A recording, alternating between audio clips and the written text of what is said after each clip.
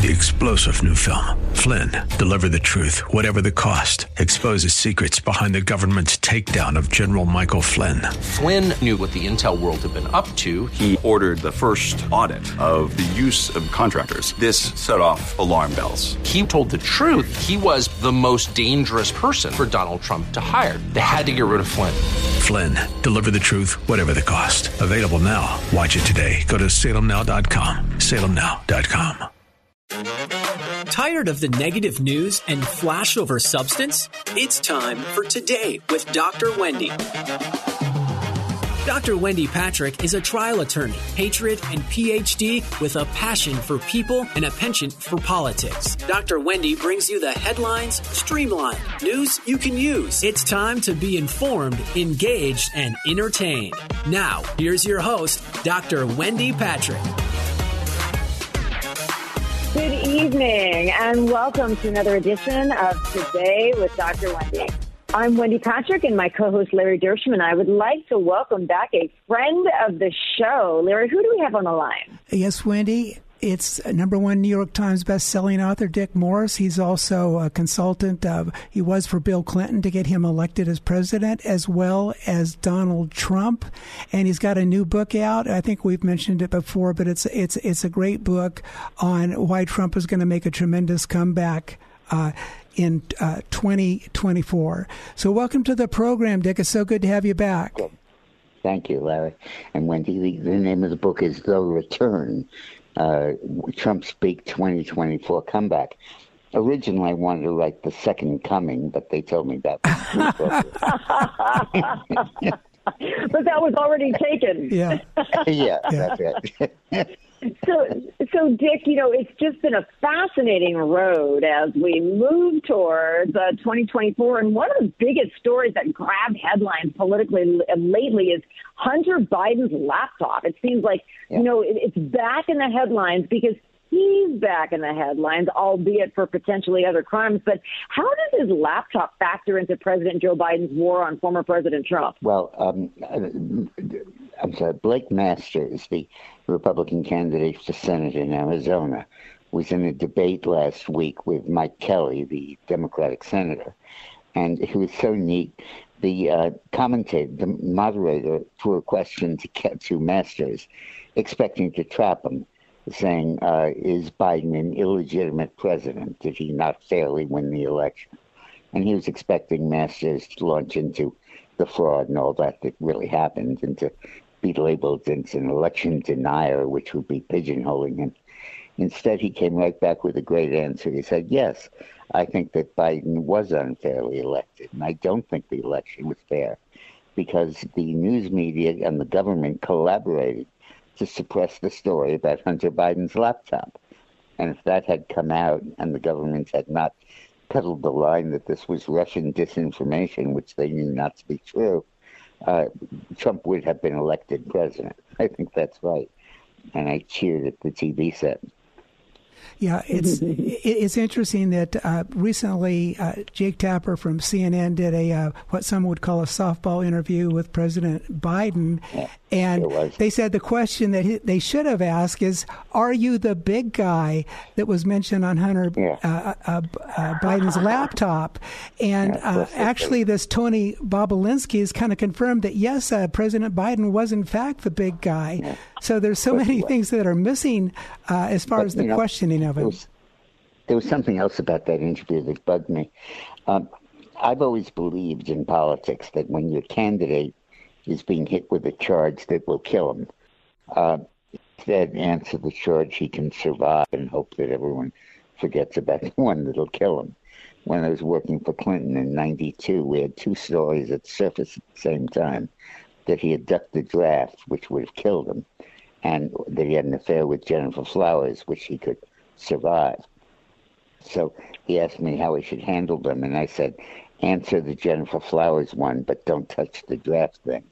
And the draft thing will fade because people will just be attracted to the sex scandal, and they're not going to bother with your draft records. And that's exactly what happened. In this situation, they asked Hunter Biden, the story is that he may be indicted for lying and for tax evasion. So they asked about the lie, which was he was on a form and he was asked, do you use drugs, a gun form? And everybody would answer no. Nobody's going to answer yes at that point. They won't get a license, won't get a gun. So that they asked him about that. And they did not ask him about the bribes from China or about the tax evasion or about the money paid to his father and all that. Instead, they asked about the scandal by asking about that drug question. And I think that's a great example of damage control. It brings up another issue that Larry and I face very frequently in court and in preparing cases, and it has to do with credibility and lie detecting. And it's always so much easier to tackle a question that has a defense than to attempt to tackle a question that doesn't. And I don't know if the general public really absorbs how frequently this is used, frankly, by both sides. I mean, both sides uses this to an extent because they have people like you, they're just, Dick, you're so savvy in terms of, well, what should somebody say and what should they answer? What should they try to explain? Because when you have to tell the truth, you really have to make sure you do exactly that or your credibility is shot. And on that topic, as we're predicting how things are going to shake out on November the 8th, I mean, how much do you think the election is really going to turn on some of these issues that we're talking now, whether it's the laptop, who did or didn't pay their taxes, the Mar-a-Lago rate? How significant are some of these, at least more personal issues? Okay. Not much. How so? I think it's going to be inflation against abortion. I think those are the only two issues left. And the Democrats are betting on abortion, the Republicans on inflation. And the race is basically coming down to that. The other stuff are just distractions, some deliberate, some inadvertent.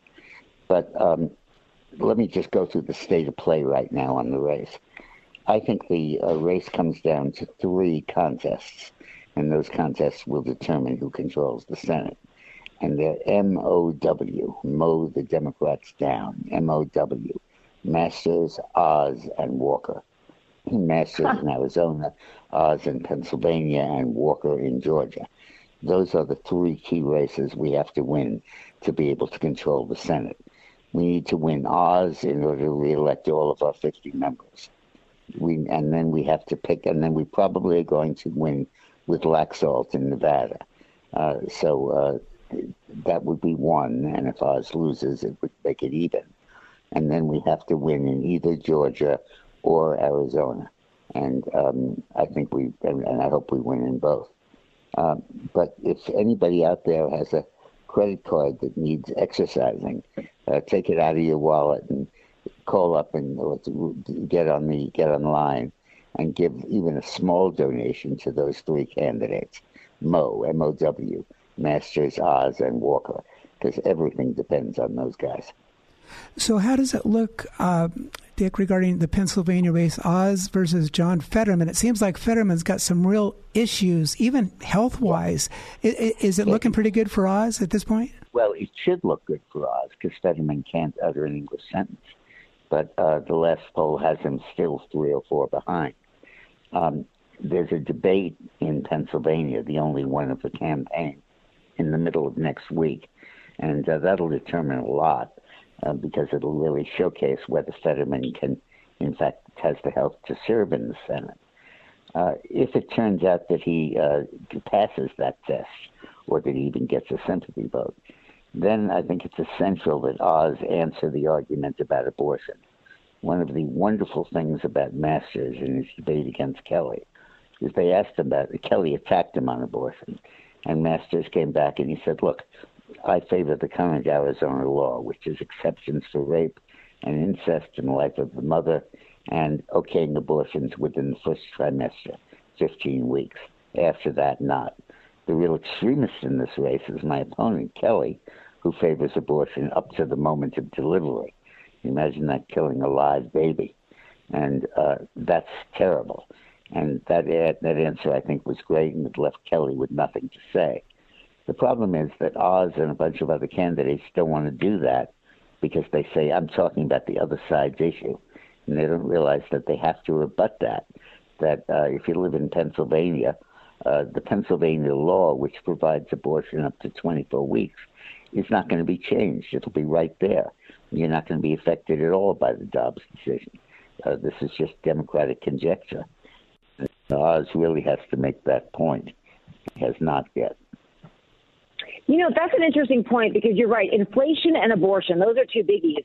But inflation really impacts everyone. Abortion does to an extent as well in terms of really, solidifying a very personal issue for both Republicans and Democrats.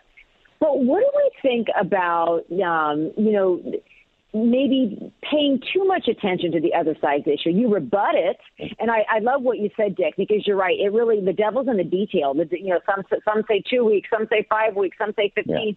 Yeah. All I hear all day long is people misrepresenting other people's positions. But it's hard to do that on inflation. I mean, it is what it is. It hits everyone. And you don't want to go into a winter where people are choosing between cheating and eating, and that's what some people are facing. Now, did you just say that, or are you quoting me? Oh no, she's asking the question about inflation. No, that was my soundbite. Oh, good, because did you say that too, Dick? Well, I first used it in 1980 when I was running the campaign for Warren Rudman for senator in New Hampshire, and then I've used it lately. But congratulations! I won't see you for 3 years. Awesome.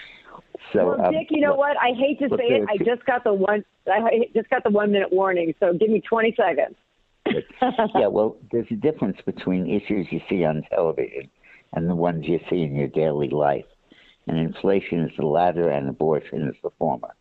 And ultimately, the inflation, which directly impacts you every hour of every day, will prevail, I think, over abortion. No, I think that's right. Dick, I hope you come back and join us. You are just delightful to speak to, and thank you so much for sharing your wisdom with our listeners. Thank you, Dick. Okay. Don't go anywhere. You're listening to today's... Oh, thank you. I'm right. It's always nice to quote somebody you respect that came up with a phrase. You're listening to Today with Dr. Wendy. Please don't touch that dial. We are coming back for a second half. We'll be back in a flash.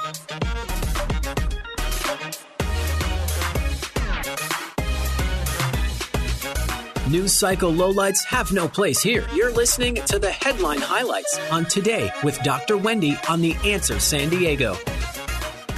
It's time for more news you can use. The headlines streamlined. It's time for more Today with Dr. Wendy. Now here's your host, Dr. Wendy Patrick. Welcome back to Today with Dr. Wendy. I'm Wendy Patrick. We have a great second half for you. We are going to be talking about the largest defamation payout in American history, talking about an issue connected with the deadliest massacre in American history, of course, being Sandy Hook, where we had 20 children killed and 6 adults. We remember it like it was yesterday, and sadly, the victims' families have had to relive it like it was yesterday during the course of Alex Jones's last defamation trial, upon which the verdict basically delivered to the victims nearly $1 billion. That's billion with a B. But the big question now is, you can deliver a verdict, but can you deliver the money? Show me the money is what the victims' families are going to say. Are they ever going to see the money? Yeah. On August 5th, there was another trial in Texas where the jury awarded the parents of these children that were gunned down in Connecticut, $49.3 million total damages. And then on October 12th, just a few days ago, a jury in Connecticut, different trial, different set of parents, awarded $965 million. Those together, Wendy, are over $1 billion. And I think he's declared bankruptcy. I don't see how few people could pay that bill. Well, here's the interesting thing about that. So the company has declared bankruptcy. You know, he's personally liable too, the way the lawsuit was phrased. Obviously, he's going to appeal. He was, very quick to point that out.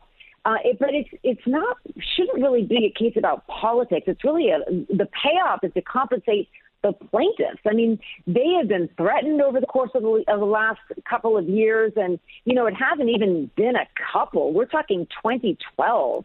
So this whole class of, as been alleged, trafficking and misinformation, that genre Does it necessarily die with the company of Alex Jones, or is this something somebody else could pick up? I mean, you would hope that a payout like this would, or a verdict like this, regardless of whether they collect or not, would dissuade anyone who would be engaging in misinformation intentionally.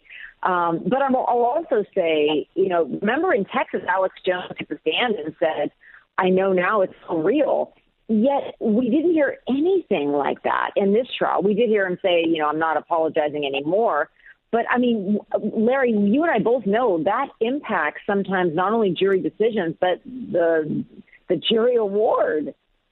Yeah, it's really interesting. Just to refresh the memories of people that are listening tonight, we're talking about this tragic, unfortunate event where a gunman, he killed 20 children, mainly between the ages of 6 and 7, and 6 staff members before he killed himself. And this was back at Sandy Hook Elementary School in Newtown, Connecticut.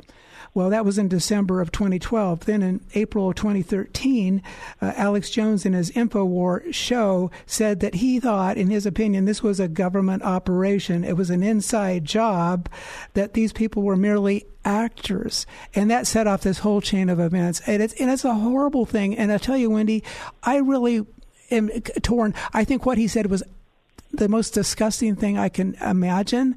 But I'm also aware of the First Amendment. And so there should be some bounce there. I mean, if people can get upset about what you say, can you sue them for their livelihood? So basically, they're penniless for the rest of their lives just for something they say. Again, what he said is just almost unforgivable. Maybe it is unforgivable.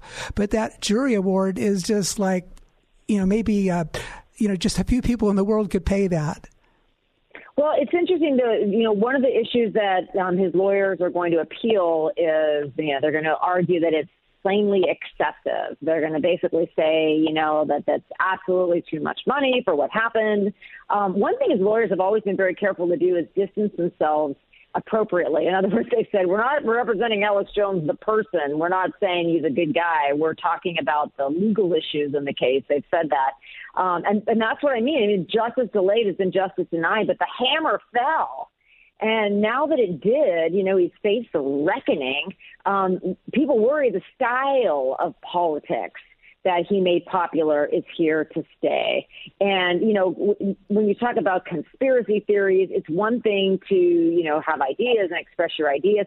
This is actually a case, obviously it's a defamation case. It's not, so it's a tort action, but you have to think through what was involved behind the scenes. I mean, the endangerment, the threats that some of these family members received, and some of them testified during the course of the trial that, I don't even want to repeat on the air some of what they were mentioning had happened to them and their families by Alex Jones supporters. Now, obviously, there's an issue of, well, was that all intentional and was that all foreseeable? But this jury today, the answer, or the jury last week, the answer appears to have been yes, at least in their minds, from what they heard during the course of the trial. Right. And just so people know, this is kind of interesting. If you're not familiar with defamation law, there's 2 types. There's slander, which is the spoken statement, and there's libel, which is the written statement. And you have to prove 4 things. Basically, that the statement was false, that it was published to a third party, which could be the audience of his radio show, and that the fault, his bad act amounted to at least negligence. And finally, there must be damages, provable damages. And, Wendy, so those are the 4 prima facie requirements of a defamation lawsuit. But I almost thought this should be intentional infliction of emotional distress. And I think that was alleged. I'm not sure if that was in the pleadings, because these poor parents were obviously they were threatened and put under a lot of duress. And that, to me, is emotional distress. And it was intentional, in my view. So what do you think about that? Yeah, no, that was actually part of that claim has been incorporated in some of the cases against Alex Jones for obvious reasons. And, you're right to say that probably to many people is even the more obvious tort claim that's been involved here. The families have also, you talk about safety issues.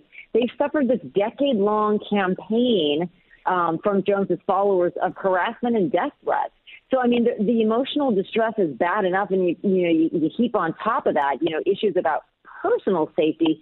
The judge has to consider punitive damages. But one thing in Connecticut is apparently punitive damages are capped at attorney's fees and litigation costs. There's been a lot of discussion lately about the amount of damages.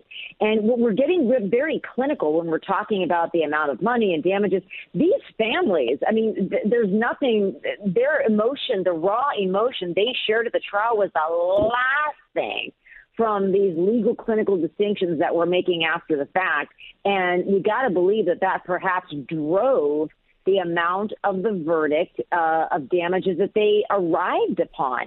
We can talk all day long about numerically what does each get and how do we divvy it up, but I don't know that a lot of people are questioning why they arrived at the number they did. It has to do with the very real world trauma and, as you point out, emotional distress that they suffered for 10 years. Right. And I just wanted to point this out. I always love fair and balanced justice, right? Justice is blind. And I'm just going to bring this up real quick, Wendy. What about Justice Kavanaugh, where a gentleman by the name of Nicholas John Roski, age 26, tried to assassinate a Supreme Court justice for the Roe v. Wade overturn? That happened just back in June of this year. And what about the North Dakota man, Shannon Brandt, age 41, who ran over an 18-year-old guy by the name of Kaylor Ellingson in North Dakota because he was a Trump supporter? And that was ginned up, that hatred, I think, by the media and even by our current president, as far as like all these people are bad. And it's really kind of bringing about these threats. And I think it should be on both sides.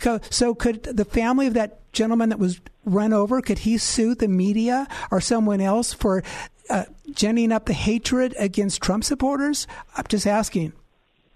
Sounds like a research project for you, Larry. Okay. So what did you think, Wendy, about that? Is it, I can see this, people being stirred up to commit crimes by the media and by some of our politicians. Well, I think that the January 6th hearings have dealt with a lot of the issues that you're talking about in your research question regarding, to what extent does First Amendment free speech actually incite violence? And that's an issue that has been with us forever and is fact-specific and circumstance-specific, but prosecutable. And we've seen that by all the different types of cases that are going on, arriving now out of the January 6th hearing, that is ongoing and continues to generate not only suspects, but witnesses, which obviously we can spend an entirely new segment on.